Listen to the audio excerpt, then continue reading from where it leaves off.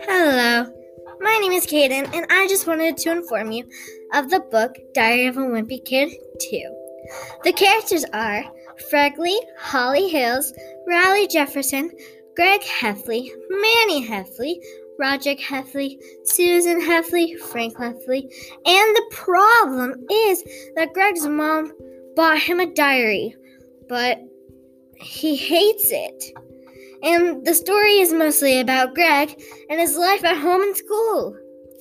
I personally really liked the book because it is very entertaining to read. And it is fiction, and I honestly just really love this book.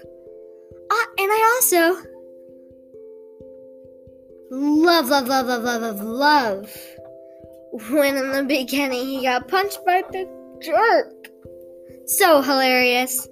Anyways, I think that you would enjoy the book because of how funny it is. Also, this book reminds me of Timmy Failure and Captain Underpants.